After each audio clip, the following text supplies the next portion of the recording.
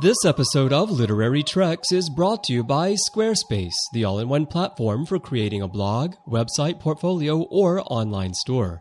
To create your own space, visit squarespace.com and save 10% by using offer code TREK11. And also by Audible, offering more than 150,000 titles for iPhone, iPad, and iPod, Android, Kindle, Windows Phone, plus Mac or PC. To get a free audiobook of your choice, visit audibletrial.com/trekfm. Plus, if you'd like to support our programming personally, visit trek.fm/donate to get our alien badges and art prints, featuring original illustration by Tobuushi. Hey everyone, I'm Rod Roddenberry, and you're listening to Trek FM.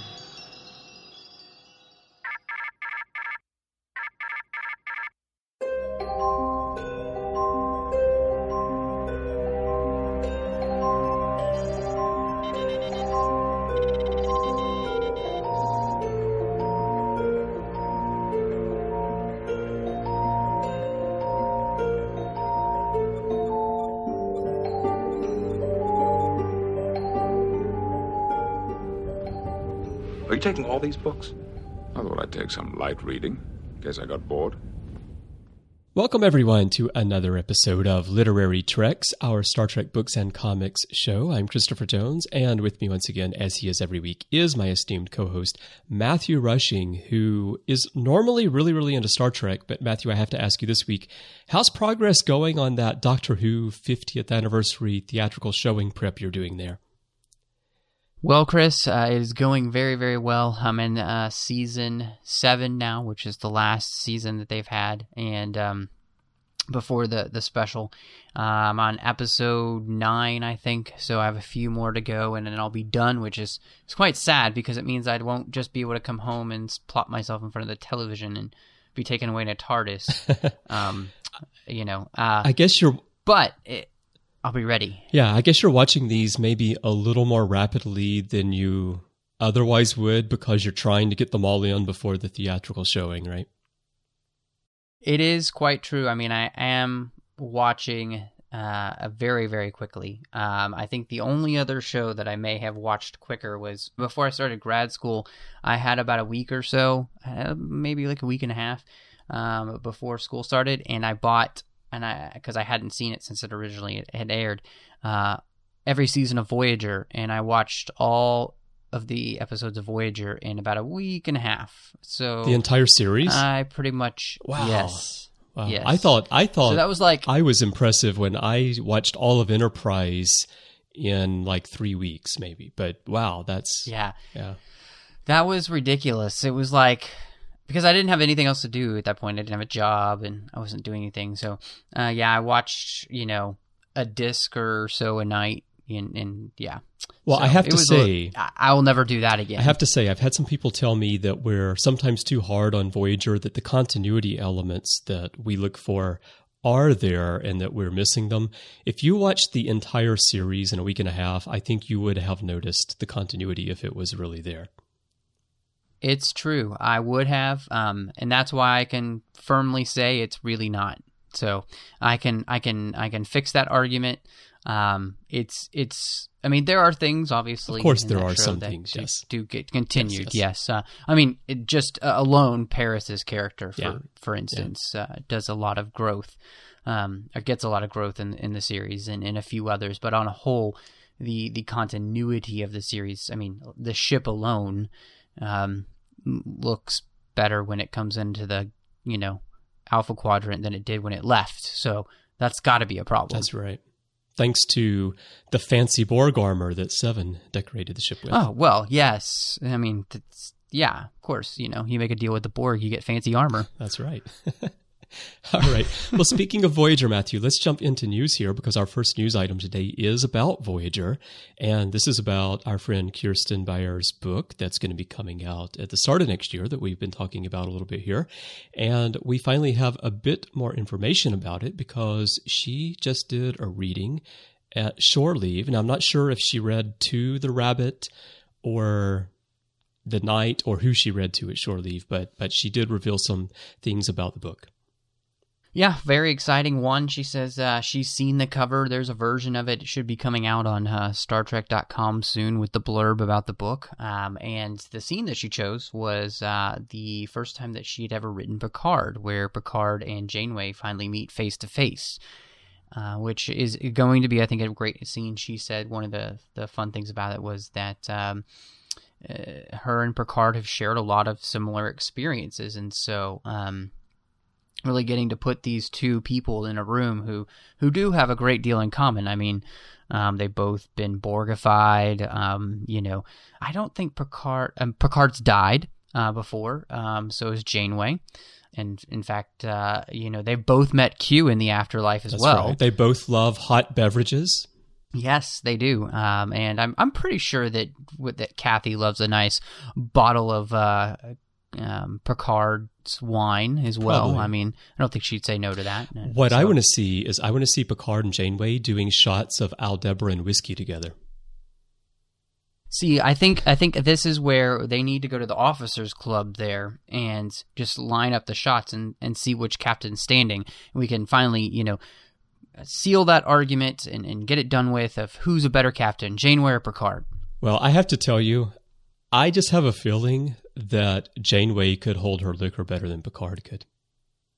I'd say that, but Picard also comes from a wine-growing family, and I feel like him and his brother have probably had, plenty of bottles of wine at one time or another, and I just feel like he knows how to hold his liquor. Maybe so. But I think we, if Kirsten can't get it in this book, Protectors, I think she should go in her next book, which she says she's already working on, Acts of Contrition. In fact, she said her first draft of that is due to be complete mid-December, and so she is hard at work on some Voyager books, which, Chris, if this is any indication, it looks like maybe 2014 could be a double Voyager year for us in books, which that hasn't happened in quite a long time.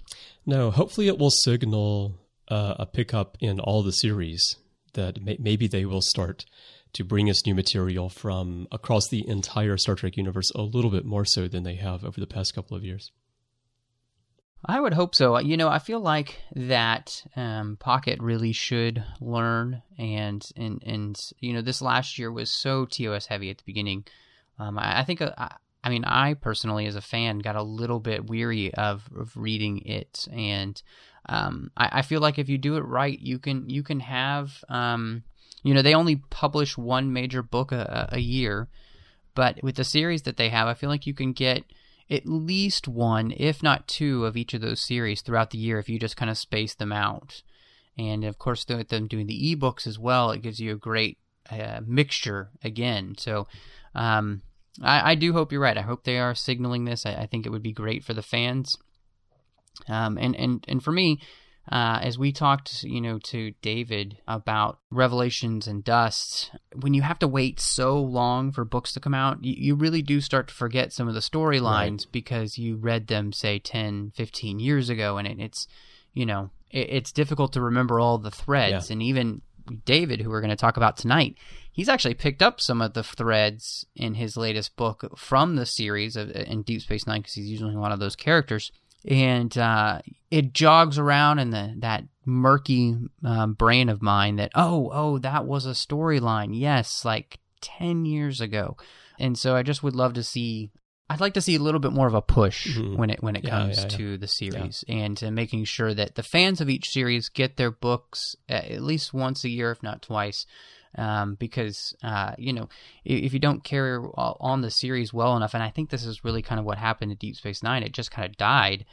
And now that they really do, I feel like in some ways want to continue it, they're having a hard time. You have to bring it all back, and it's tough. So, yeah, I think the audience is there. It's just a matter of Pocket deciding that they're going to actually invest the money into the books, lining up the authors, getting the books published. Well, and it looks, as we saw from last week's discussion, I think we had in the news about the layout of this next year for the books, I think it looks good. There does seem to be a very nice delegation of series throughout the entire year. And then, of course, with the ebooks kind of every other month or whatnot as well. So it looks like we are going to get a banner year for Trek books. And for that, I'm pretty thankful. Yeah, me too. Well, one thing that's going to be part of a banner year, apparently, Matthew, and we just had, this is great what Kirsten's doing here with Protectors and Acts of Contrition. I'm not quite sure what Kirk and Spock are doing on the cover of this other book we have today, though, called Fun with Kirk and Spock. It looks like it could be the cover of some fanfic or something. What is going on here? Oh, Chris, I love this. I saw it actually on our friend Dayton's blog, and then I went to the catalog, Simon & Schuster, and, they've had some really funny parodies of the old Dick and Jane books from the 30s. And this one is really going to go where no book has gone before, where no parody has gone before. It's going to be Fun with Kirk and Spock. And yes, the cover here, it'll be in the enhanced podcast.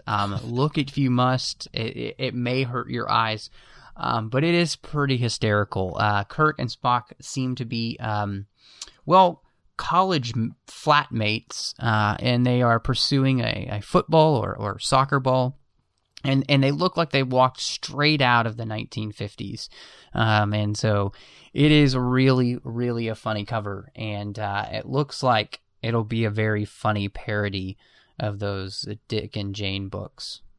I'm not sure, did you think in the scenario Kirk is Dick and Spock is Jane, probably, right? I think so, yeah. And the ball is Spot. Yes, there you go.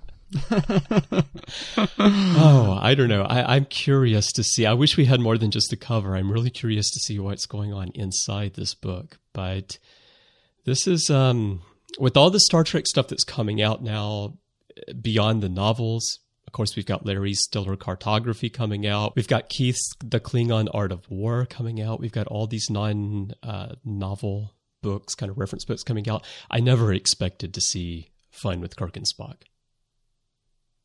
Well, I didn't either, Chris. I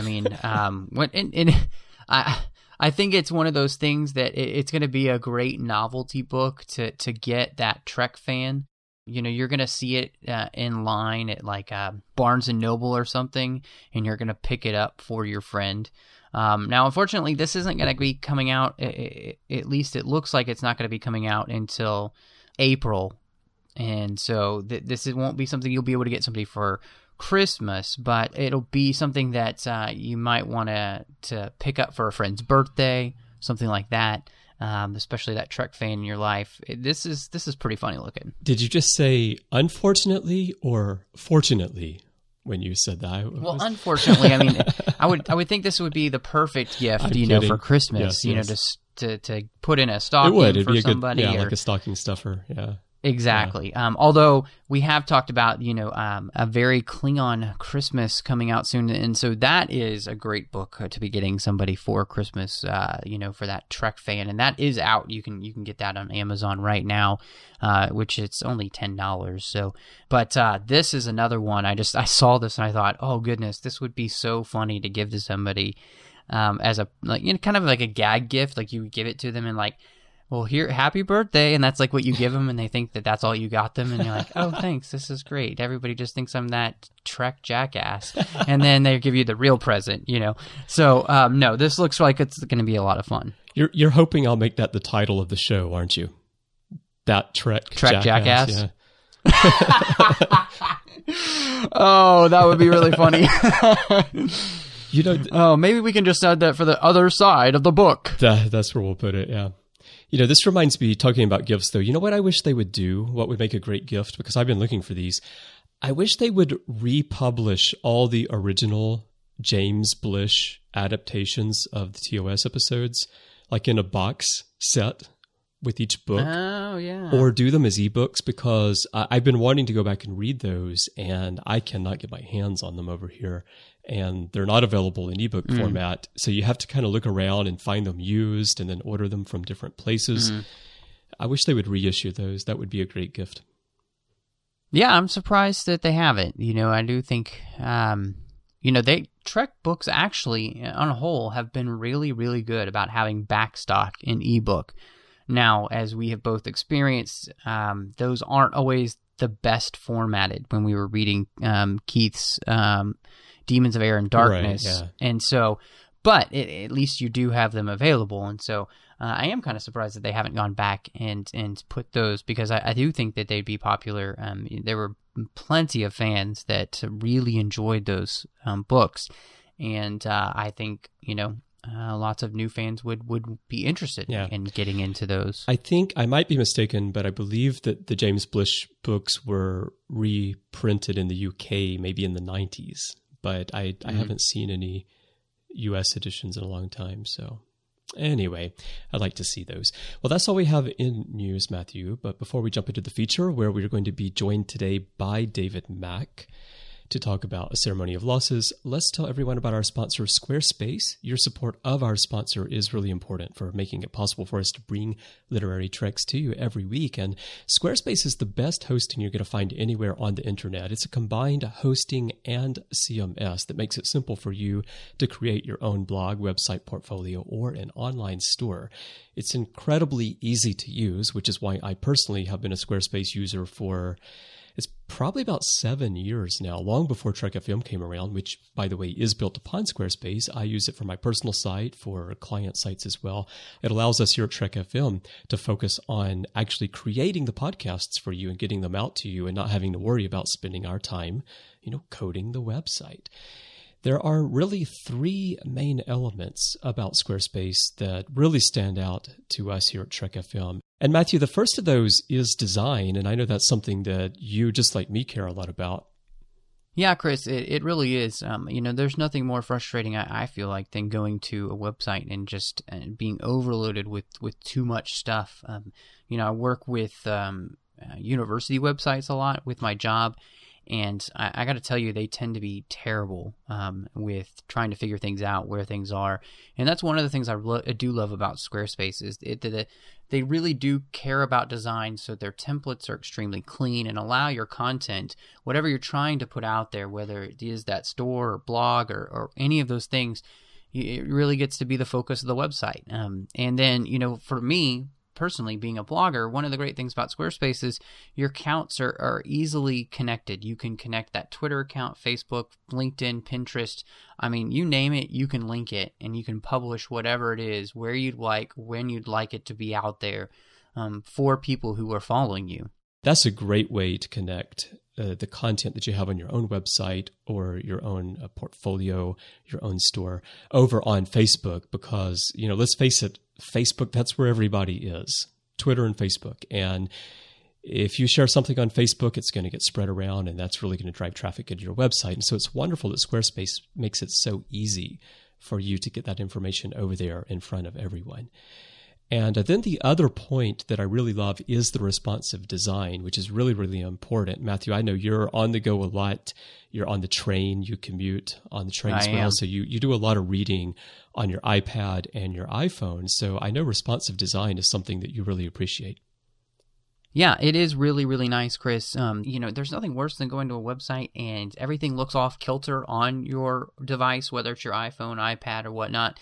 And you get on there and it's hard to navigate. Squarespace does this awesome thing where it automatically scales, so everything looks beautiful, whatever device you're using, from computer all the way down to iPhone or Android phone, if that's what you've chosen to go with. So this is something that I really love because it really makes your website pop no matter where people are looking at it. Absolutely. 2 examples of what it does are, let's say on your desktop website, you have a menu, navigation menu. If you look at that on a smartphone, you'll just get a little link at the top that says menu. And if you tap it, then you will see all the items in the menu. If you have a sidebar on your website, it'll actually flow the sidebar up underneath the main body content of your page, which makes it very, very clean, easy to read in the width of the smartphone screen. Because one thing that frustrates me on a lot of sites, like I go to ESPN a lot, for example, and the text becomes so small, and my eyes don't quite work as well as they used to. And so I'm always looking for ways to zoom in on that. And so responsive design really makes it very easy on your readers. Another feature, Matthew, that we've talked about recently a lot, because of course you're working on your Bajoran spring wine business, is the Squarespace Commerce feature. And that has Stripe integrated into Squarespace, so you get instant approval, just a 30-second merchant sign up. There's no paperwork to do, and it allows you to begin processing orders on your website, accepting credit cards, receiving money for purchases via direct deposit in just a few moments. It handles full tax and shipping rules by region for you as well. And Squarespace Commerce is now available in the US, the UK, Canada, Australia, Belgium, France, Germany, Ireland, the Netherlands, and Spain. And I hear that Beset may be coming up soon. Matthew said they're working their way through the quadrant towards Bajor, because as we've discussed, oh goodness, it's a sticking point for you. I feel like we're going to get a lot of Squarespace websites devoted to Beset weddings. Probably. Which, of course, the photo album features and the slideshows that are built into Squarespace will be excellent for that, right? Yes, they sure will. They really will. So whether it's a website, a blog, a portfolio for your art or your music, an online store, whatever you want to build, whatever you want to create online, you can do it very easily with Squarespace. And the best way to find out how is just to try it free for 14 days. There's no credit card required. Just go to squarespace.com, enter your name and your email address, and in a matter of moments, you will be building your own web presence using the exceptional tools of Squarespace. And plans start at just $8 per month. The pricing is fantastic. You can get unlimited for $16. And if you want to use the commerce feature, that's just $24 per month. And as a Trek FM listener, you can save 10% by using offer code TREK11. And if you choose the annual plan, you can get a free custom domain registration as well. So support us by trying Squarespace for free. Go to squarespace.com and get that trial. And we really thank Squarespace for their support of Literary Treks and Trek FM. Well, we're very glad to have David Mack back. As everybody knows, we've been going through the fall series this fall and into the winter. And David's book has come out recently, A Ceremony of Losses. And now this is the third of 5 novels making up Star Trek The Fall miniseries. And it centers around the Federation, the Typhon Pact, and then, of course, has a focus, and that is the Andorian reproductive crisis that we got a clear picture of in Dayton's book, Paths of Disharmony. And I was really glad to see this come back to light. And this book features heavily some great Deep Space Nine characters like Julian Bashir, Ezri Dax, and Shar, who we haven't seen in a while. And so it was great to have them back. And we're very excited to have David on to talk about this book. David, how are you doing tonight? I'm doing pretty good. I'm getting ready for the holidays, getting ready for Thanksgiving here in the U.S., and planning for Christmas. Just finished writing the first book of the Star Trek Seekers series, which premieres next summer. We can talk about that later if you like. Excellent. Yeah, we're really excited about that. And in fact, just tonight, I got back the line edits on Seekers Book 1 from my editor, and I made the revision. So that book is now off to the copy editor. So the writing is officially done. We are now officially into the editing and production phase on that book. Oh, that's great to hear. Well, David, we were just talking a little bit before we started recording just about your place here in the fall series, and you are the very middle of the series, and you had mentioned that a lot of that's right. It's Hump Day. We're recording on Hump Day. Hump Day. What day is it, Mike? What day is it? That's right. Mike. And actually, David you have the Hump book, and so tell me what's it like to have that place in the series? I mean, you've written trilogies, so you understand the importance of that middle book and what it does for the story. But what's it like to be, one of 5 writers and to be there in the middle? Well, to be the linchpin story with this many talented writers on either side of me was extremely daunting. The series, of course, was opened by David R. George, who is a formidable literary talent in his own right. And then, of course, I had the double whammy of having to follow not only David R. George, but also Una McCormack, who, in addition to being a lovely human being and a tremendously nice lady, is also a phenomenal writer. Her way with prose is simply awe-inspiring. And I've joked offline with Dayton Ward that had I realized how good Una McCormick's book was going to be, I might have tried harder on mine. And then, of course, I've also met James Swallow once or twice over the years, and I know what a good writer he is. And, of course, Dayton, my longtime creative partner in crime on the Vanguard series, among other projects.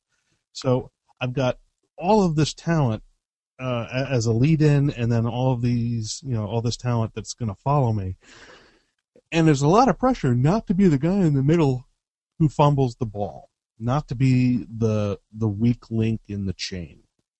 I don't think any of us wanted to get that reputation. So there was a sense of, when you're lined up with this many fellow professionals, that you need to bring your A game. It's not just like you're writing one book and it's all about you and it sinks or swims and you move on to the next one.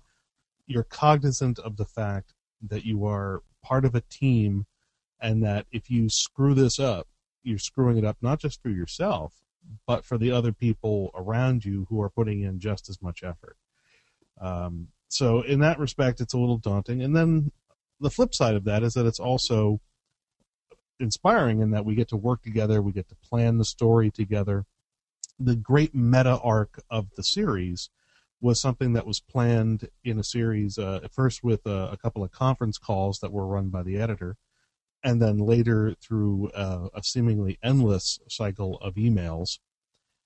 We at one point had to develop a timeline, which I took the first stab at it, putting it together in a series of tables in Word, and then we color-coded it, and we started lining up dates and events and saying, well, this book runs from this date to this date. These events in this book happen on these dates, so that if you're writing this scene in book 2, you know that it happens exactly, let's say, 11 days after this event in book 1. And that sort of meticulous, down to the fine detail, granular planning became absolutely essential. And as a result, we were bouncing ideas off each other. We were all in constant contact, talking about things like tone, our visions of the characters, making sure that we didn't trip each other up too badly, making certain that we had smooth handoff from book to book. In particular, I was in very close contact with Una because she wrote the book immediately before mine, and she wanted to include some correspondence between Bashir and Garak in her book. And it was important that the point of view for Bashir in those letters match up with where he was going to be psychologically and physically in book 3. And then I also had to be very aware of how the events that transpire in book 3 set up and then pay off in books 4 and 5. So I had a lot of discussions, some of them filtered through the editor, with James about how the consequences of book 3 might logically play out and some of them be resolved in book 4. So that makes the process of writing a little bit less lonely. A lot of times you're just sort of in your little cave and you do your thing and you throw your fledgling out into the world, and like Mork from Work, you throw the egg in the air, you go, fly, be free, and it smashes on the kitchen counter. So then you have a burial at sea. But this was more of the teamwork type thing, that feeling of being in a writer's room, which is something I've always enjoyed about tie-ins, and particularly these types of collaborative multi-author projects. That's really cool. I've loved hearing how each person has kind of approached the story and their part of the story, and hearing what it was like to collaborate. And for me, as being somebody who's read a lot of tie-ins and large series written by multiple authors, I feel like this one is succeeding on all the levels you need it to, because each of the books feels enough like a standalone, and yet it connects enough with the meta story that you're telling, as well as picking up on a lot of threads that have been running throughout the Star Trek relaunch series for the 24th century for the last 10 years. I was talking when we talked to David George about that idea, because you use a lot of the characters that were used on Deep Space Nine, and those characters haven't been seen a lot in the past 10 years over Trek Lit. They've popped up here and there, but they've really come back now. And talk about for me just a little bit about having to pick up some of those threads and where those characters are, where they are in their mindset. How difficult was that for you? Because, a lot of that hasn't been seen in a while. Actually, they've been seen more recently than you might believe. The Deep Space Nine relaunch, or post-finale books, as they are sometimes more commonly known in-house, actually were a going concern from about maybe 2001, 2002 through 2007 when my novel Warpath was published. Right. What happened was that there were plans for sort of an ongoing, elaborate, complex saga in the DS9 setting, but the editor who had the creative vision for that, Marco Palmieri, was part of the great bloodletting that happened in 2008 when the financial crisis shook the United States and the rest of the world. And Simon & Schuster had to lay off a large number of employees, including many editorial personnel across a variety of departments. He had the misfortune to, get the axe for economic reasons. And as a result, the remaining editors were overworked, and they simply had a different vision for where things were going. They had other priorities. And so the DS9 saga, as he had been developing it with this very rich, robust cast that mixed canon characters from the show with new characters that had been created for the fiction, for the literary side of things, kind of fell a little bit by the wayside. And we tried to pick it back up. We tried to incorporate some of that into his layoff happened, I guess, in 2008, probably right after we had finished all the editing and production on the Destiny trilogy, but it wasn't out yet, I don't think. And I think we had just finished copy edits on my original novel, The Calling, but that didn't come out until the summer of 2009, almost a year after he was laid off. But we tried to incorporate the DS9 characters into Destiny, but Destiny was set further ahead in the continuity, so we had to sort of get Marco to spill a couple of secrets, like, well, where do you see these characters a few years down the line at this point in continuity? Where do you see those storylines going? And he didn't want to give away too much. He didn't want us to give away all of the secrets that had been in planning for DS9, because at that time he didn't know it was all going to come crashing to a halt. But, he gave us a sense of, well, Ezri, one of the things that's been important to Ezri's path in the relaunch is that as she incorporates the symbiont personality more effectively with her own, she starts to move away from being a counselor, and she starts to embrace greater possibilities in her life, in her career, and she starts moving toward the command track, even in the post-finale books that preceded Warpath. So she was already on that path toward leaving counseling, going into command. Then we had the minor supporting characters, people like Tarses and whatever, who wound up being used in Destiny. But then even after Marco got laid off and Destiny happened and the timeline got all screwed up and the editors made the decision to drag DS9 post-finale books kicking and screaming into current continuity by just sort of skipping over a number of years. Right. That, I think one of the first books that addressed that, or which followed up on that, I'm trying to remember, wasn't one of mine. My first sort of foray back into where is the DS9 universe, after this great leap forward, was my novel Zero Sum Game. And Zero Sum Game sort of saw that Kira, had left the station. That was something that David R. George did, I believe, in one of his novels, either Plagues of Night, Raise the Dawn. I think he also had another DS9 focused novel, one of his Typhon, yes, Rough Beasts of Empire, I believe. Yep. Was very DS9 focused. So the DS9 characters got a lot of time on the page, got a lot of exploration in Rough Beasts of Empire. I came back in Zero Sum Game and gave them more time with specific focus on Bashir and sort of bringing Serena Douglas back into his life. And then, of course, there was also Ezri and Serena, Esri and Bowers from the DS9 books, and Tarses from the DS9 books. So the DS9 characters have had a lot of attention. They've actually been pretty well developed. Their continuing story has been explored. David R. George came back to them again in Plagues of Night, Raise the Dawn. He came back to them again for Revelation and Dust with the brand new Deep Space Nine, which he was integral in helping conceive and helping to develop.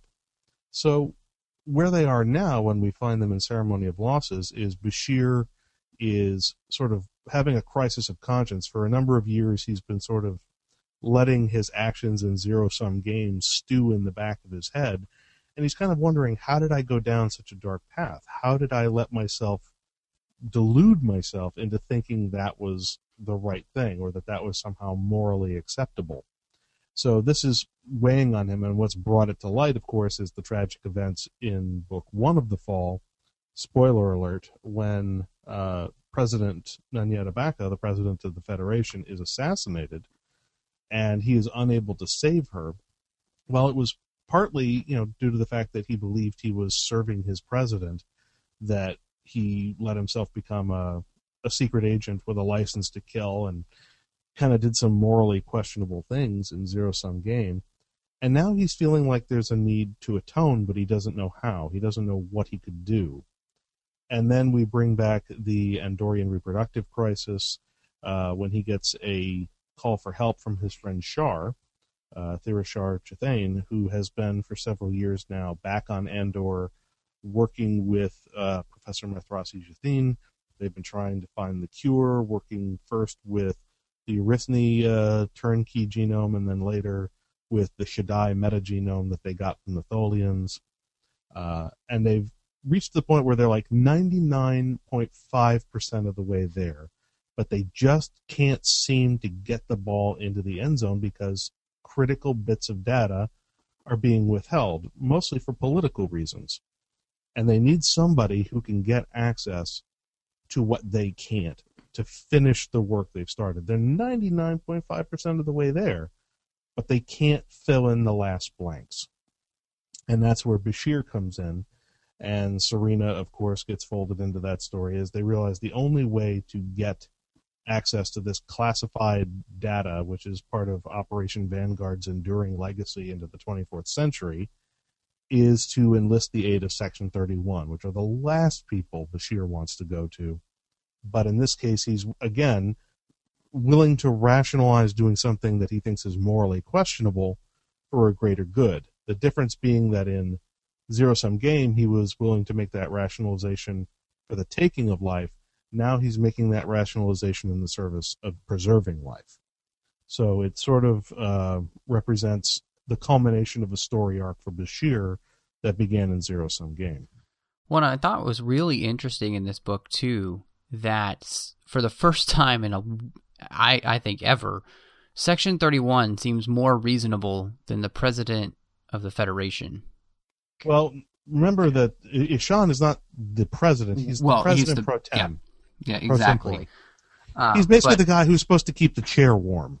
Exactly, and yet not only is he keeping the chair warm, he's also trying apparently to destroy the universe. I think is what I've got the feeling like. Well, the thing is, what you got to remember is, for instance, look at the sort of hawkish policies of someone like Kai Wynn on Bajor. Yeah, you're right. And what you find is that some people took entirely the wrong lesson from the Bajoran occupation. Some people come out of it, with an understanding of the fragility of life and the need to pursue peace, rapprochement, et cetera, et cetera. Other people come out of it with the understanding that the universe is going to hit you in the teeth unless you hit it first. Turn the other cheek, to hell with that. Punch the other guy in the nose, and you won't have to get hit in the cheek at all.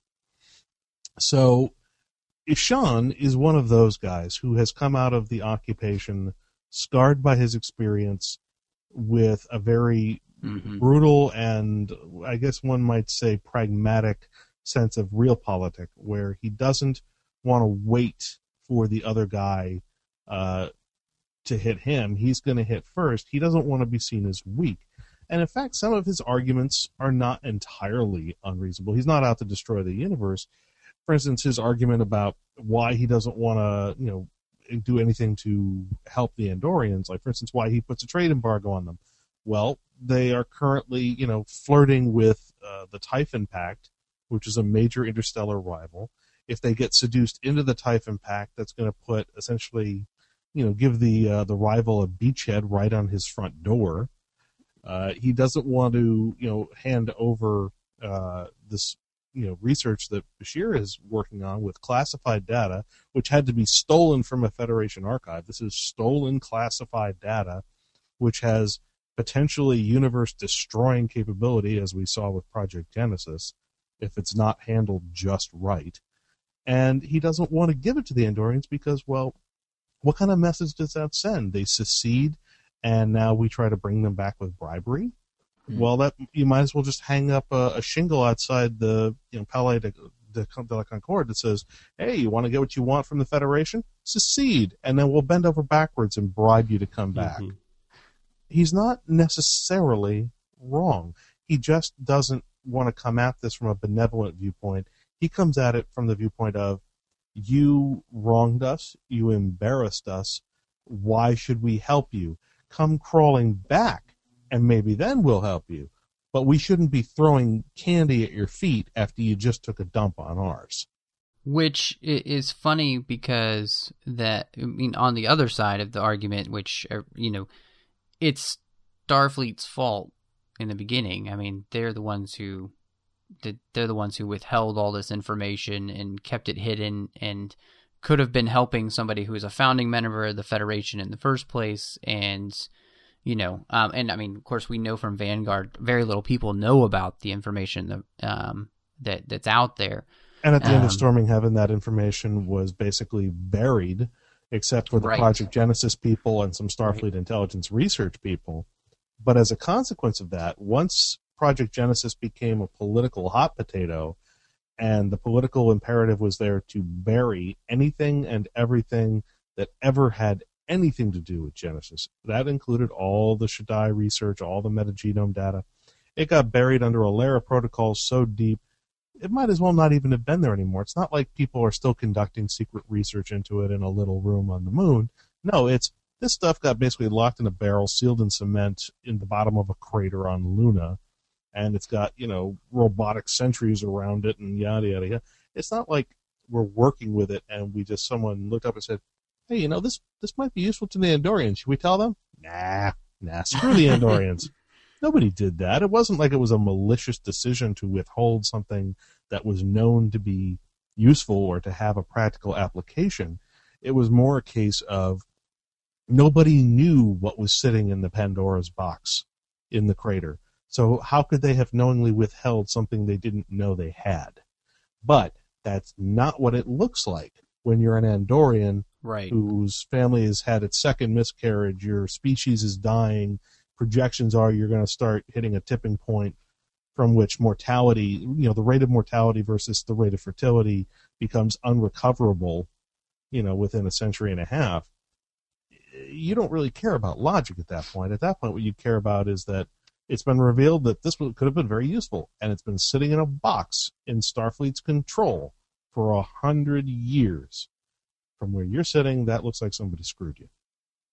Well, and I thought it was really interesting as well. On top of that, Isham does have some great points throughout the book that are undeniable, and yet at the same time, he's using this for his own gain, and it's he thinks it's going to poll well. Exactly, he's got an election coming up. Exactly, and David used in his book, he had the Archduke Ferdinand moment as kind of the basis for his book. When talking to Una, she kind of used Germany post-wars, so World War I, World War II.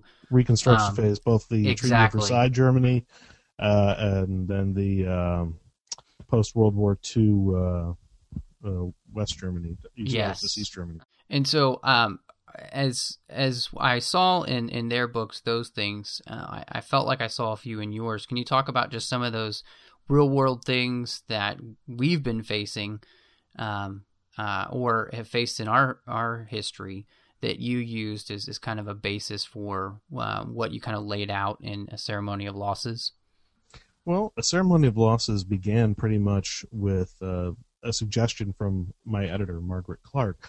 I was looking for what the story was going to be about. She knew she wanted a 5-book miniseries. She knew she wanted me as part of it, most likely with one of the middle chapters. And at one point I came to her and I said, look, I honestly have no idea what I'm supposed to write about. I know that David has the kickoff. I know he gets to assassinate the president and have all the fallout from that. Una wants to do something with Cardassian politics because that's Una. That's what she does. James, of course, is going to do his, military commando thriller because that's what James does. And Dayton, you've got, batting cleanup or mop up, as the case may be. Everybody else seems to have a pretty clear idea of what their story is about. Dayton has to pull all the threads together, resolve the plot, reveal, the hidden motives, and have the heroes save the day. I said, what am I doing? What's my story? And that was when Margaret said, well, how about you, wrap up the Andorian fertility crisis once and for all? Tie it off with a bow and deal with it and let Bashir be the hero. I'm like, that's good. And as I began thinking about it, I began seeing the possibility of Bashir, who had gone down to a very dark place in Zero Sum Game, being able to take a journey of redemption as a character. And I guess once I began looking into the various themes and backstory elements, in particular the inclusion of the Shaddai metagenome data from the Vanguard saga, some of the themes that informed Vanguard got brought to the fore and carried forward into A Ceremony of Losses, those being in particular the theme of where is the balance between the need for secrecy by our government and the need for transparency in our government. At what point does the military's need for operational security trump our right to know what people are doing in our name, particularly the people who wear our uniform? So there's this struggle between people who want to keep secrets and people who want information to be free. And then some of the other things that obviously began to come out as I was working on it. I wrote the book, and the book was finished before the Eric Snowden NSA information scandal broke. So the book was written before that happened, and yet there are many parallels to that. But one could just as easily draw similar parallels in the exposure of classified information that's been suppressed to Julian Assange and the rise of WikiLeaks over the past decade. So I think there was some of that involved.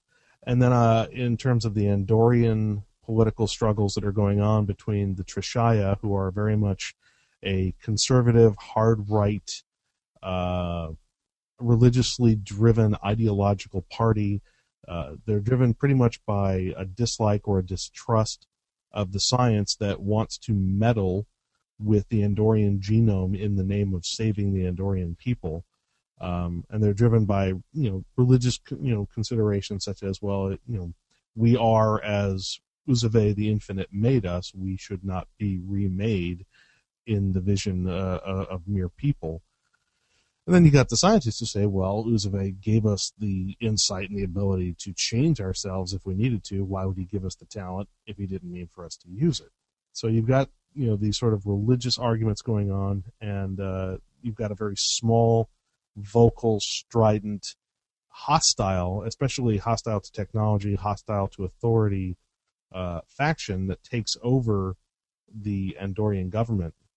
And that's very plausible because the Andorian government is set up in a parliamentary system whereby if you can get like even a small but vocal minority such as the Trishaya, and they can find ideological shared purpose with other similarly aligned groups such as the True Heirs of Andor, et cetera, and enough of them are willing to band together, cast a vote of no confidence in the government, dissolve the government, and then hold a vote and form a new governing coalition amongst themselves, then a government can rise and fall literally in a matter of hours. It's happened in places like Britain, it's happened in places like Canada, Australia over the years, where even without the need for new elections, simply because of changes in political alignment and changes in political alliance between parties and different coalitions within individual parties, governments get dissolved, and then new governments take their place, and suddenly someone who was prime minister today is just a member of parliament tomorrow. So that's what I was sort of seeing, was this very volatile political environment where people are struggling tooth and nail to hang on to the last shreds of power on Andor, and they're doing it by any means possible. And if that means making science the villain, even if science is the one thing that can save their ass, then that's what they've got to do until they can be sure they've solidified their position and got a secure coalition. They don't want to let the situation unfold in a way that would give credit to their political opponents, which is sort of, again, I guess, not coincidentally, probably a parallel for the kind of obstructionism that seems to plague the United States Senate, where you've got essentially no movement at all because whichever party is out of power seems to spend all its time merely gumming up the gears of government rather than coming up with alternative ideas. It seems like whoever is out of power is simply there to gum up the works. So it's sort of a commentary on that as well.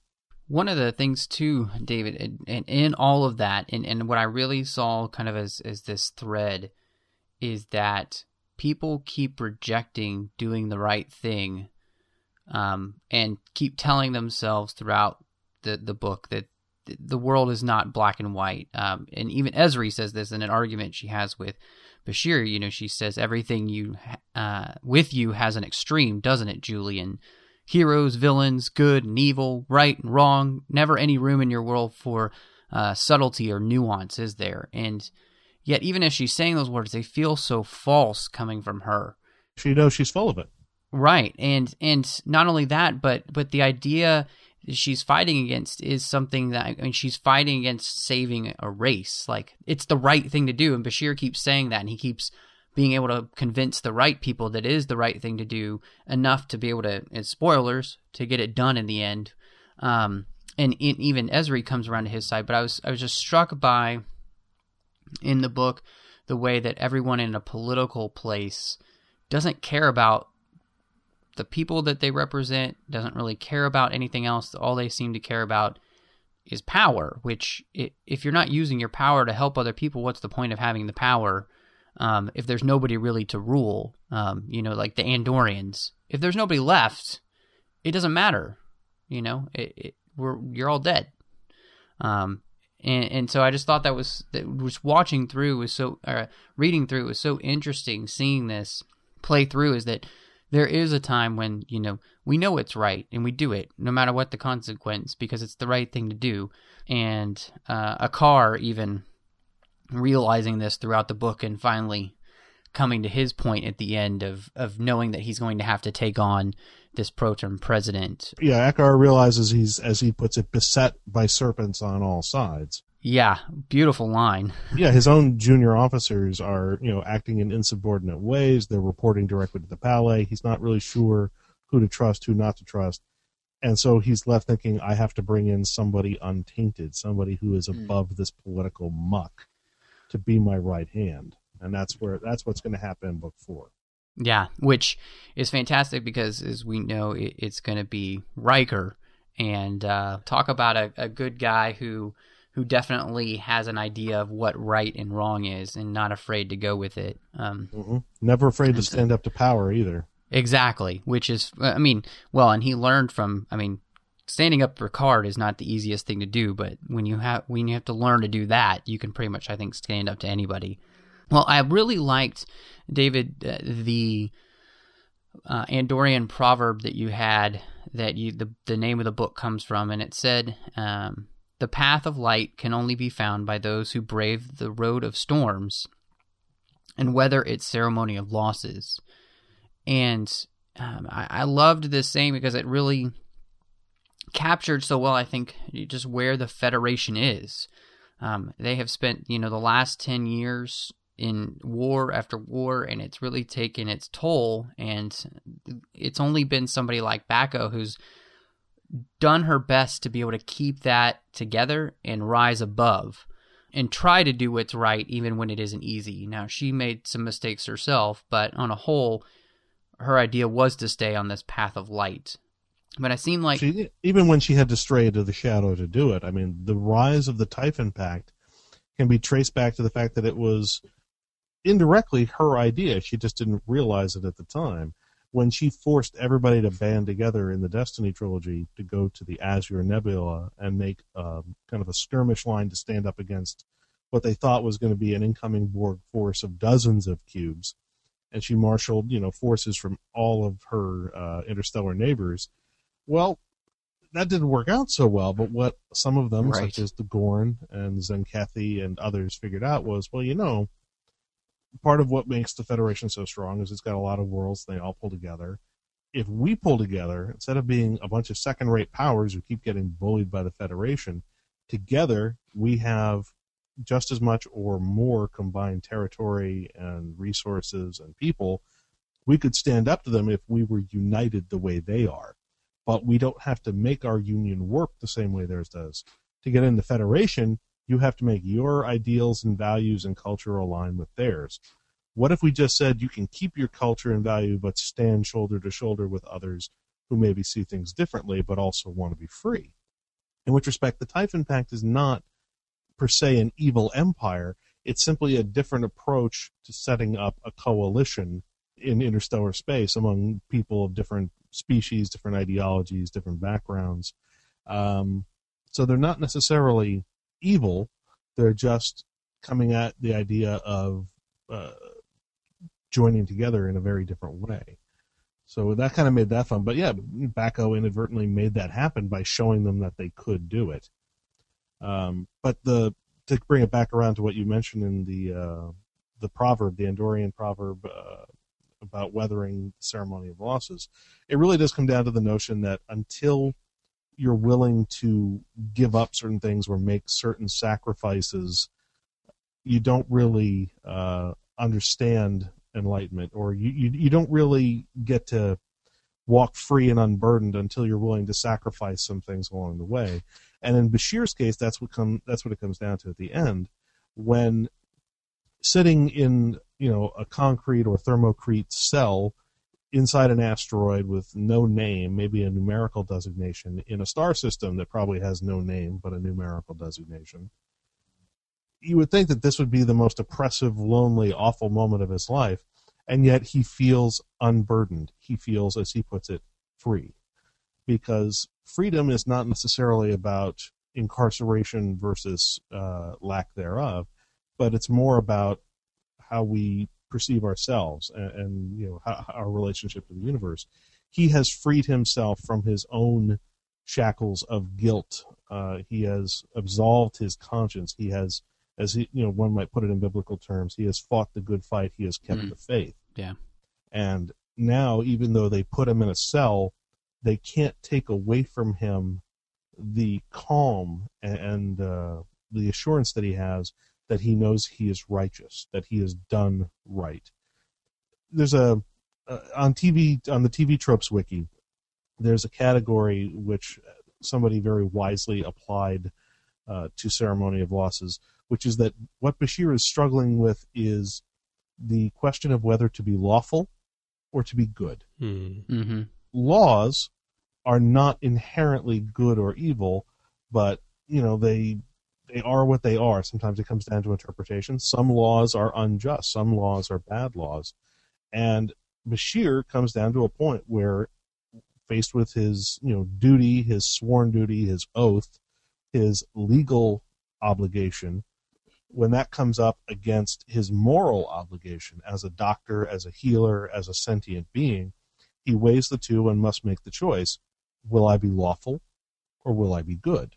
Some people, faced with that, put aside morals and say the law is more important. Without law there is chaos. And you see Ezri struggling with that to a certain degree before she also follows Bashir's choice. Bashir clearly decides to be good. He's tried being lawful and he hasn't been happy with it. Now he's going to try being good. And I think that's his example is what leads Ezri down the same path. Definitely. Well, and it's such a I think a truth across the world is that suffering, when we face suffering in our lives, it is a refining fire, and it either crushes us and makes us weak and destroys us, or it makes us stronger, as the proverb says from Andor here. You can get to that path of light, but you're going to have to brave the storms to get there, and you're also going to have to face losses. And I feel like it really summed up too. If the Federation is in this tipping point, they can go down to the path of light, or they can descend in darkness. And yeah, that was intentional, into darkness. Mm-hmm. And so I thought that was really interesting, and a really great theme to come out of the book is this idea of where the Federation is at this exact moment. You're in your darkest hour, your president's been assassinated, everything seems to be going wrong.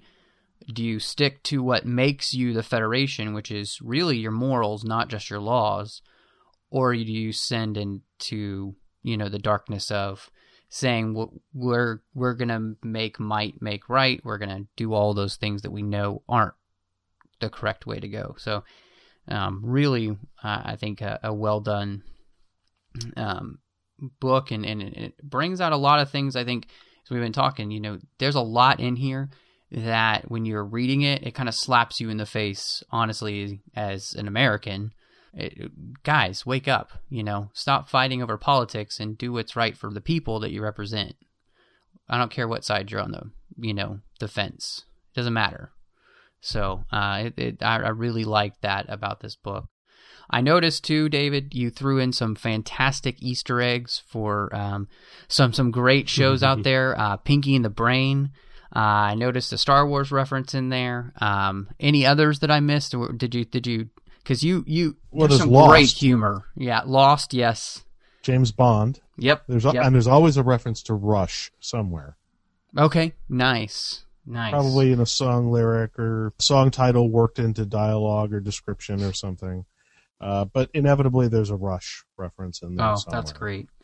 I forget what was the Star Wars reference. I noticed that you put in there, and I don't know if it was intentional, but you said delusions of grandeur, and it always makes me think of the Return of the Jedi.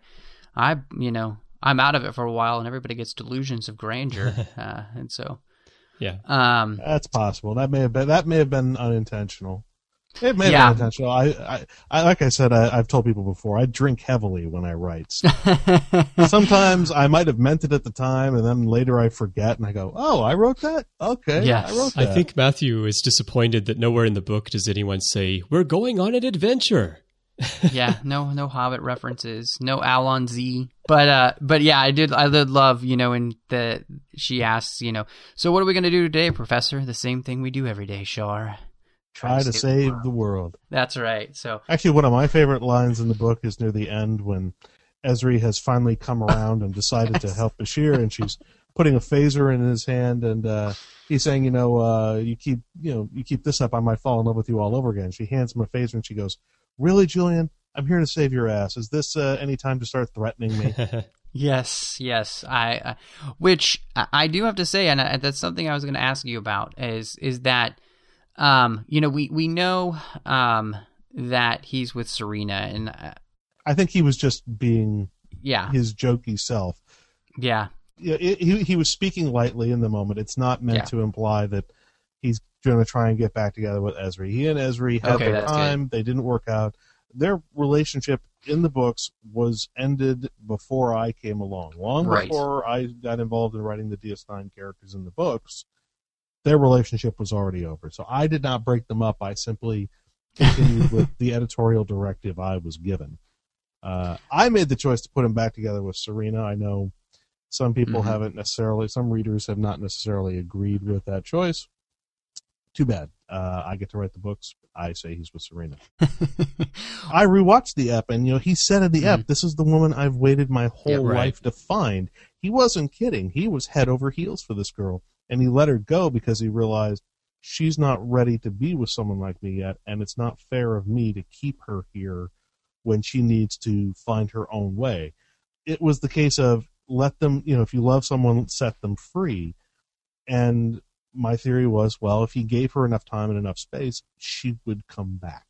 Yeah.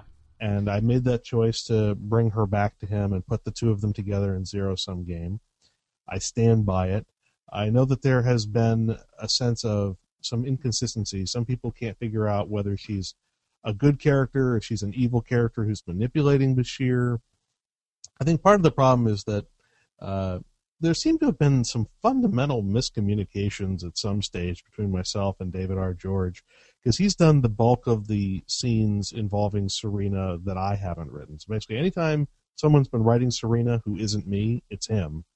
And I think even though he and I talked about it, and I thought we understood where we were coming from, I think some people have intuited or have inferred from things that he's written either in Serena's point of view or about Serena from other people's point of view, that she is a Section 31 agent, that her claims to be working against Section 31 are hokum, and that she's actually trying to deceive Bashir or whatever. And if you read Serena, in the stories when I write her, it's very clear, no, that's not what she's doing. That's not what it's about. Granted, I left it kind of open-ended at the end of Zero Sum Game, because I wanted it to be the surprise reveal of Serena reporting to a Section 31 handler. And that was sort of a fun bit where Lahan, who's this sort of Vulcan Section 31 dominatrix / agent handler, who I conceived of back in my first full-length paperback novel, Time to Kill, back in 2003, 2004. Lahan realizes, Sloane was wrong. The way to get to Bashir is not to appeal to his sense of duty or his sense of adventure. He's a romantic. Yeah. And she says to Serena, make him love you, and then we'll have him.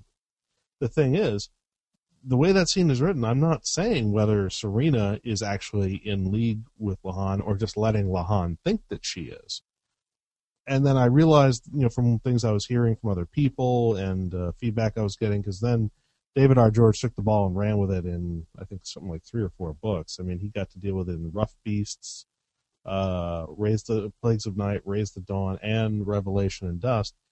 And there seemed to be some confusion, so I decided to make it absolutely, completely, totally, explicitly clear in Ceremony of Losses, this is where I'm coming from with Serena. This is her point of view. This is who she is.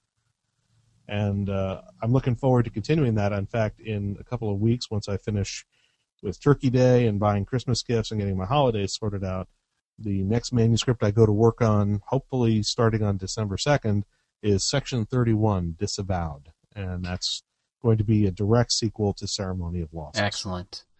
Well, and I'm excited about that because, one, I loved what you did there. I was glad for the clarification on their relationship. And I also was really glad to see that you put Bashir and Ezri together and gave them a really, I think, binding friendship at this point. Like, for everything that they've been through now, I feel like they finally understand each other and they're finally past a lot of things. And two, I also really liked what you did with Ezri because I feel like you finally helped create her own person fully. Like, she's Ezri now, Ezri Dax. She is who she's going to be. I felt like she finally came into that when she made that decision to follow Bashir, that she was going to be a culmination of all of the hosts and Ezri, and part of that meant following her conscience, which was telling her, and I really appreciated that. So anything else that you're going to follow up Section 31, Disavowed? I take it it's going to be about Ezri and Serena and Bashir and what happens next to those guys? I'd have to double check the outline. I don't think I have any plan to incorporate Ezri into Disavowed. Okay. Then again, I could be misremembering. I turned in that outline 3 months ago, and I haven't looked at it since because I've been writing Seekers, book 1, and so all of my thoughts up until about an hour ago have been locked into the 23rd century. That's a good question. I suppose I've got it right in front of me here. Awesome. I guess I could just look at it and see if I can open it without crashing the computer and accidentally terminating our interview.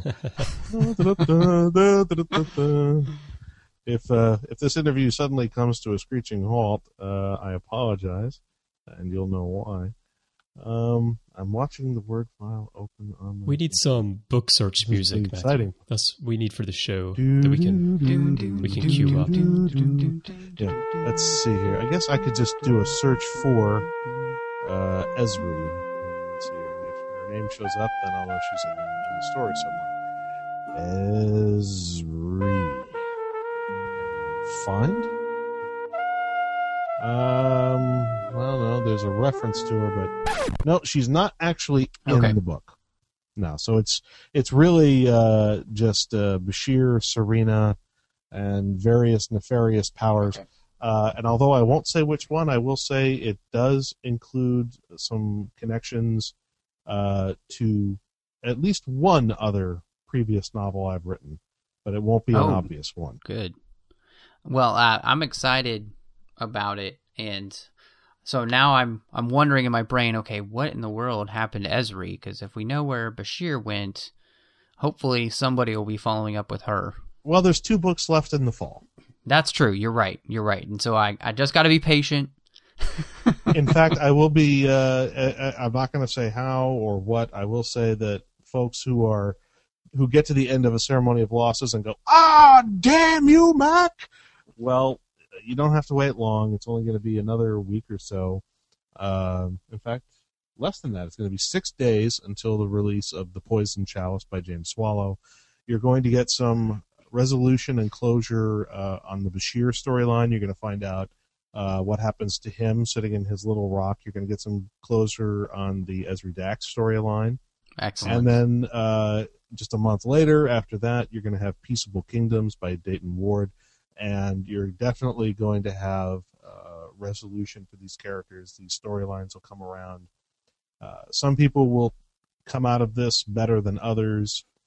Some will come out worse. Status quo will be sort of kicked over a little bit, but we're not burning down the universe. And the stories will continue to go on, and these characters will go on, and for the foreseeable literary future, the continuity will go on. Well, David, I was just going to say, we got to the end of a David Mack book, and billions of people didn't die. Actually, you saved billions of people. What happened? Universe, Mac. Were you not drinking enough, or the angel of death taketh, the angel of death giveth back. Oh goodness! Maybe it was that you knew this book was going to be coming out by Thanksgiving, and you wanted to make people thankful that the Andorians were saved instead of that they all died. It could be. I mean, the thing is, it doesn't. I don't have to slaughter people by the billions in every book. I mean, it's nice to throw a change-up pitch once in a while. I loved it. Well, David, I do have to say, this was, I think, the perfect middle book because it was such a thriller. There is so much going on, and the fact that from the page 1 to the end, the last page, you really are on a roller coaster ride, and you set up so many great things and that we can kind of see coming in the future. But you tell such a great story here. I had a blast reading it, and again, as we talked about it, there's a lot in here that it makes you think. So, I mean, it's not just check your brain at the door. Please don't when you read this book, because I think people really need to think long and hard about some of the things that you put in this book. So I really appreciated that because it makes for great lit. Una did it in her book, and you did it in your book. It's fantastic. We have talked a little bit about the Seekers. I want to give you a place now to be able to talk about, what you're working on, what's coming up next for you. This is your place to just selfless promotion right here. Shameless self-promo. That's right. Shameless self-promo. Go for it. Let's see. As you've mentioned, Star Trek Seekers. It's not The Seekers. It's just Star Trek, Seekers.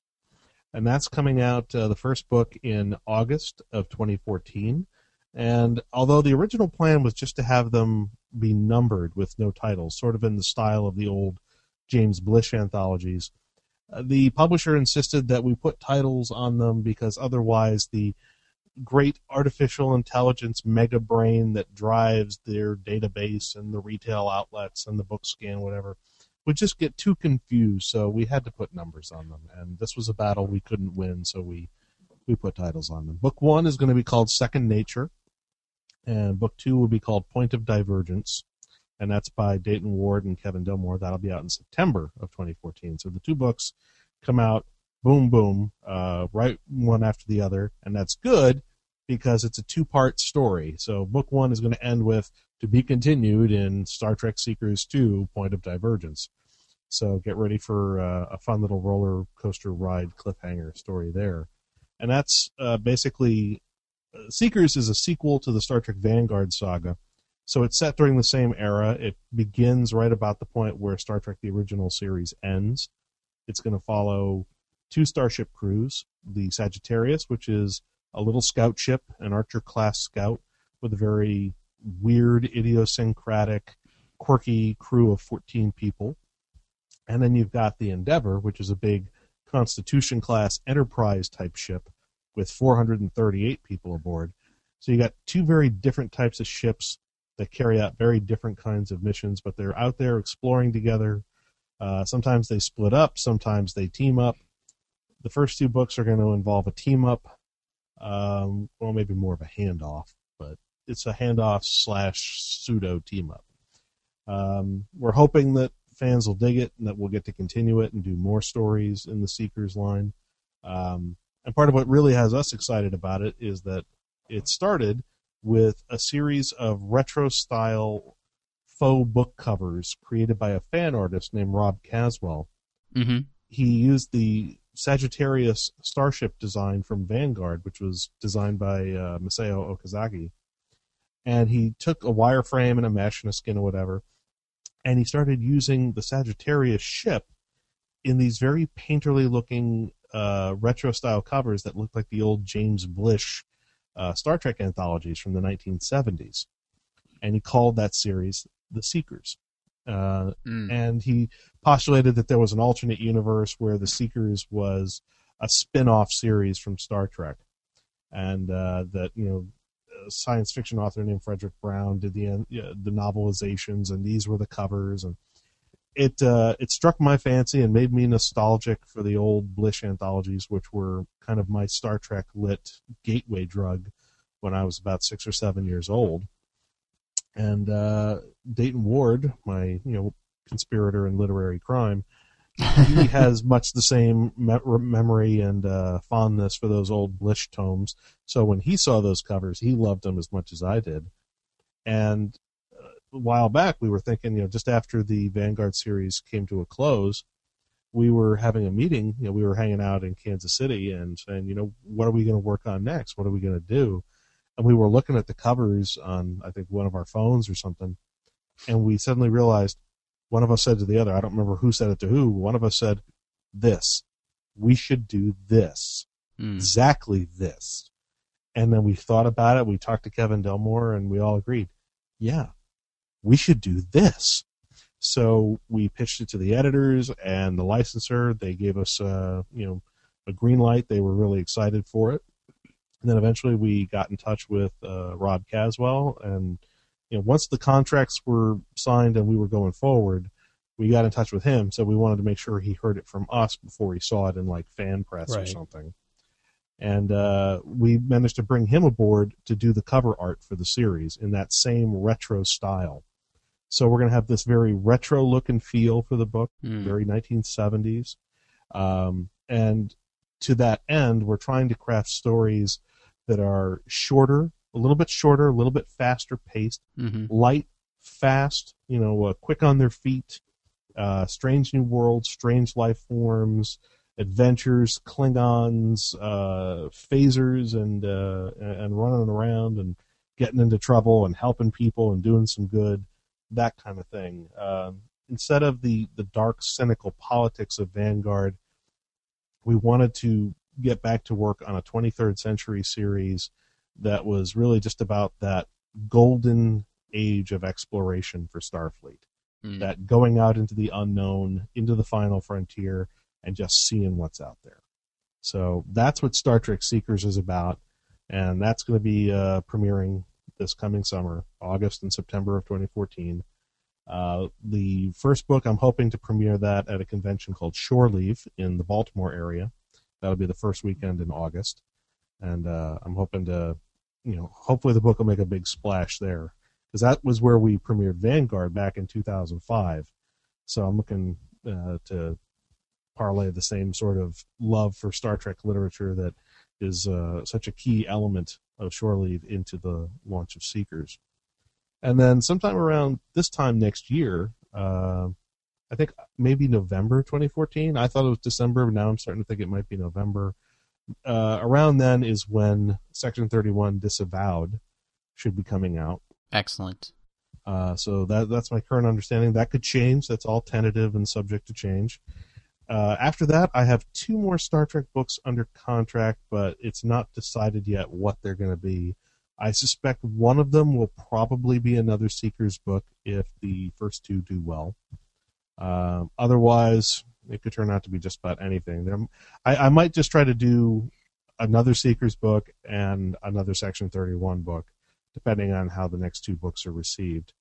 But before I get started on those 2, or even figure out what those last 2 books on my contract are, I have an original novel that I'm going to start working on. I've got the outline sorted out. I've spent months researching and outlining and doing story development and building timelines and character profiles and all that wonderful world-building stuff that goes on behind the scenes and then has to be forgotten about and just be for my benefit.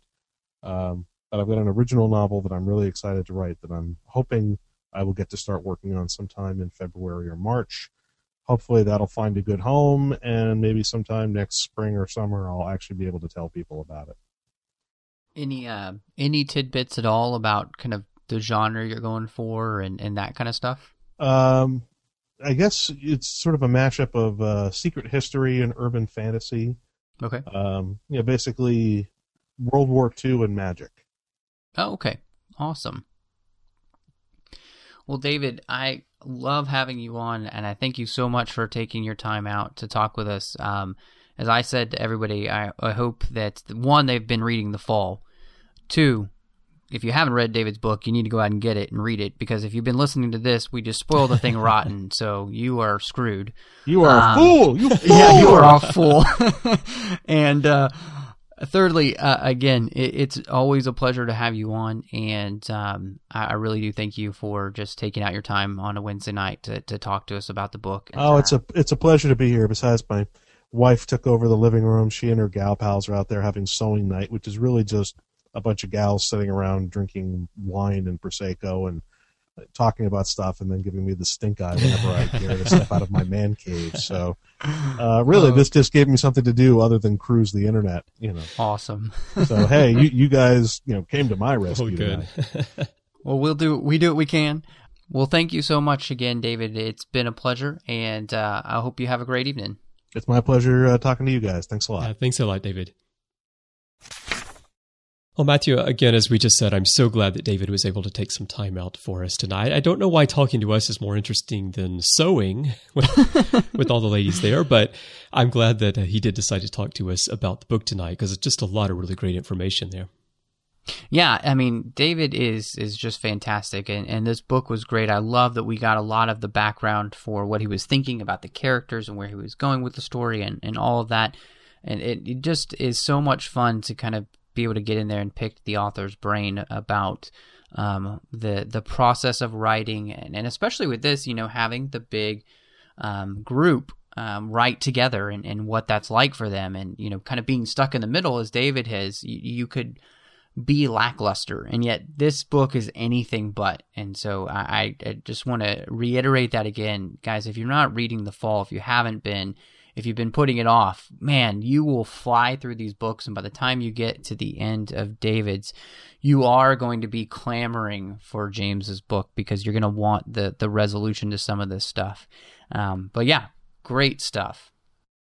Well, it is great that we were able to dig into A Ceremony of Losses with David today, but it's not the only thing we've been talking about here on the network this week. So here are some other things you may have missed elsewhere on Trek FM. Previously on Trek.fm, Standard Orbit.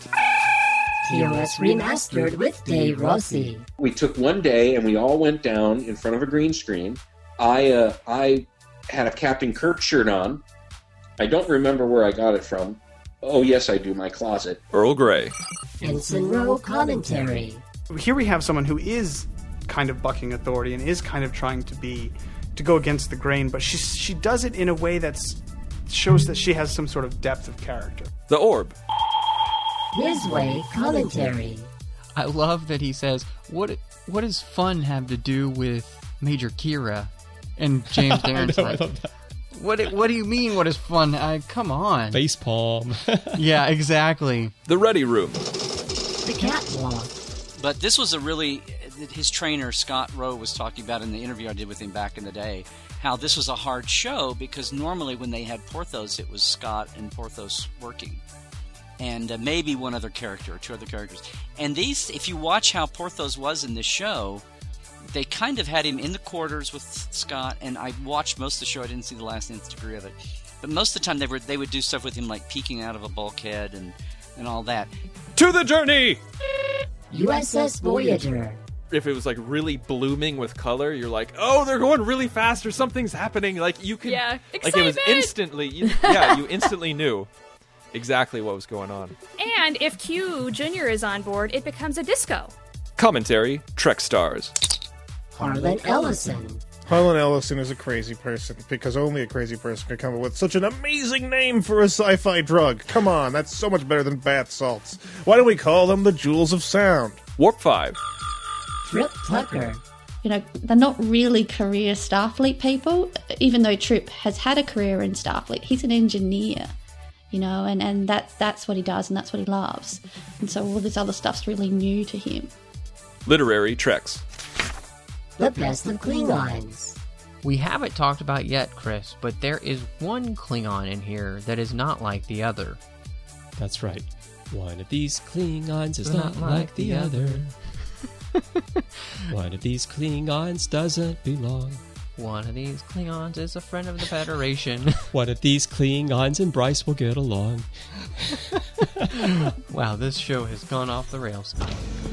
And that's what else is happening on Trek.fm. So check out all of these shows and get your daily Trek Talk fix. We have new shows for you every day of the week, and some days we even have 2 shows for you, and you'll find them in a variety of places, including iTunes, Stitcher, TuneIn, Windows Phone, Xbox, Zune. You can download or stream from the website. So go check out all the shows, whether you're looking for talk about a series, a character, or even the creative work beyond Star Trek. We have it all for you here on Trek FM. And Matthew, let's tell everyone where to find us if they want to share their thoughts on A Ceremony of Losses or The Fall or anything we talked about in news today, maybe that really, really interesting Have Fun with Kirk and Spock book. You can go to our website at trek.fm/contact. There's a form there. Choose to send to a show and choose Literary Treks, and that will come to us by email. You can also send us a voicemail through the website, or you can go to our forums at trek.fm/forums to talk to us and other listeners. In social media, you'll find us on Facebook at facebook.com/trekfm, and you'll find us on Twitter, where we're always tweeting away about Star Trek under username TrekFM. Now, Matthew, when you're not, sitting there digging into the fall, where can people find you? Well, Chris, you can find me on Twitter at MattRushing02. Still in that Doctor Who rewatch, so I do apologize to the Star Trek fans because there isn't as much Star Trek on there right now as there is The Who, but I'll be done soon, so we'll be back to a more regularly scheduled program there. Now, Chris, when you're not just hanging out in sewing clubs and talking about things with your lady friends, where can we find you? I'll be like David was. I'll be in my man cave watching college football and watching Star Trek and such. But no, you can also find me in social media if you'd like to chat. My username on Twitter is CBrianJones. That's the letter C and Brian with a Y. You can find me pretty much everywhere in social media under that same username, and on my personal website at cbrianjones.com. And then elsewhere on the network, Matthew, of course, we also do The Orb Together, where we talk exclusively about Deep Space Nine. I do Warp 5 with Kate Walsh, where we talk about Enterprise exclusively. And then every week week, you'll find me with hosts from all around the network on our big news and discussion show, The Ready Room, where we talk about all 5 of the live-action Star Trek series, as well as special topics. And lastly, one more thing. Gosh, I'm everywhere, I guess. I have my own interview show called Matterstream, where I talk to actors and writers and scientists and people like that about things generally loosely associated with Star Trek. And on the latest episode, I talked to Armin Shimmerman about his new project. So check that out over at trek.fm/ms. Also, Matthew, before we let everyone go, we'd like to ask you again to support our sponsor for this week's show. Your support of our sponsors helps us to bring literary treks to you each week. And, of course, there's Squarespace, the web's best hosting in CMS, that makes it easy for you to create your own website, blog, portfolio, or an online store. You can get 10% off your purchase at Squarespace by using offer code TREK11. So go check them out now, the easiest way you'll find anywhere to create your own space online. Again, that's at squarespace.com, and we really thank Squarespace for their support of literary treks. And also there's audible.com. Audible is the premier source for audiobooks with more than 150,000 titles to choose from. And there are new titles coming each week, from classics to current bestsellers, or even some of the most famous Star Trek books like Prime Directive, Federation, and Spock's World. Audible has something for everyone. And you know, Matthew, it's too bad they're not doing the fall, because this would be the perfect series to have an Audible format, especially unabridged, narrated by the author. Can you imagine David Mack reading the book? I think that would be fantastic. Man, it would be so good. I am really disappointed that listeners are not getting the opportunity to hear these in audio form. Even just read by the author. You don't have to have crazy sound effects. It doesn't have to be a huge production. Just make it great audio quality and put this out there, because a lot more people, I think, would be consuming Trek books if they could get it in an audio format, and especially with Audible. Most definitely. So even though the fall is not going to be available in audio format, a great way to show that we want this stuff is to support audiobooks. And there are many, many Star Trek books available on Audible, as well as every genre, science fiction, thrillers, current releases, whatever you're looking for. Chances are they have it there on Audible. So go try it. As a Trek FM listener, you can get a free audiobook of your choice along with a 30-day trial to see how great Audible is. So give it a try today. Catch up on all those classic books that you haven't read yet, or all those new releases that you want to read. Go to audibletrial.com/TrekFM and sign up today. Again, that's audibletrial.com/TrekFM. And we really thank Audible for their support of literary treks and the network. And lastly, there's one more way you can directly help us keep literary treks coming to you each week, and that is by adopting some aliens. These are original illustrations by Tobu Ushi, who does most of the artwork that you see on our website. They're available as badges and art prints, and you can mix and match, choose which ones you want in which format. And there are different levels of contributions for you to choose from as well. And Matthew, we'd like to take a moment to thank some of our most recent contributors to the network. We'd like to thank Mike Crate, Gary Lom, Daniel Handlin, Hans Liebetzetter, and also we had a great anonymous donor who made a really, really generous contribution to the network in honor of the 100th episode of Trek News and Views, as well as the 50th episode of To the Journey. So we really thank everyone who's contributed. You really do help us pay for the costs of production, hosting, and bandwidth that's needed to bring all of our shows to you every week. So go over to trek.fm/donate, check out those aliens, and you can help us keep the network going and bringing you all of our great book talk every week. Well, thank you everyone for joining us, and until next time, live long and read on. What do you call that, light reading? To each his own, number one.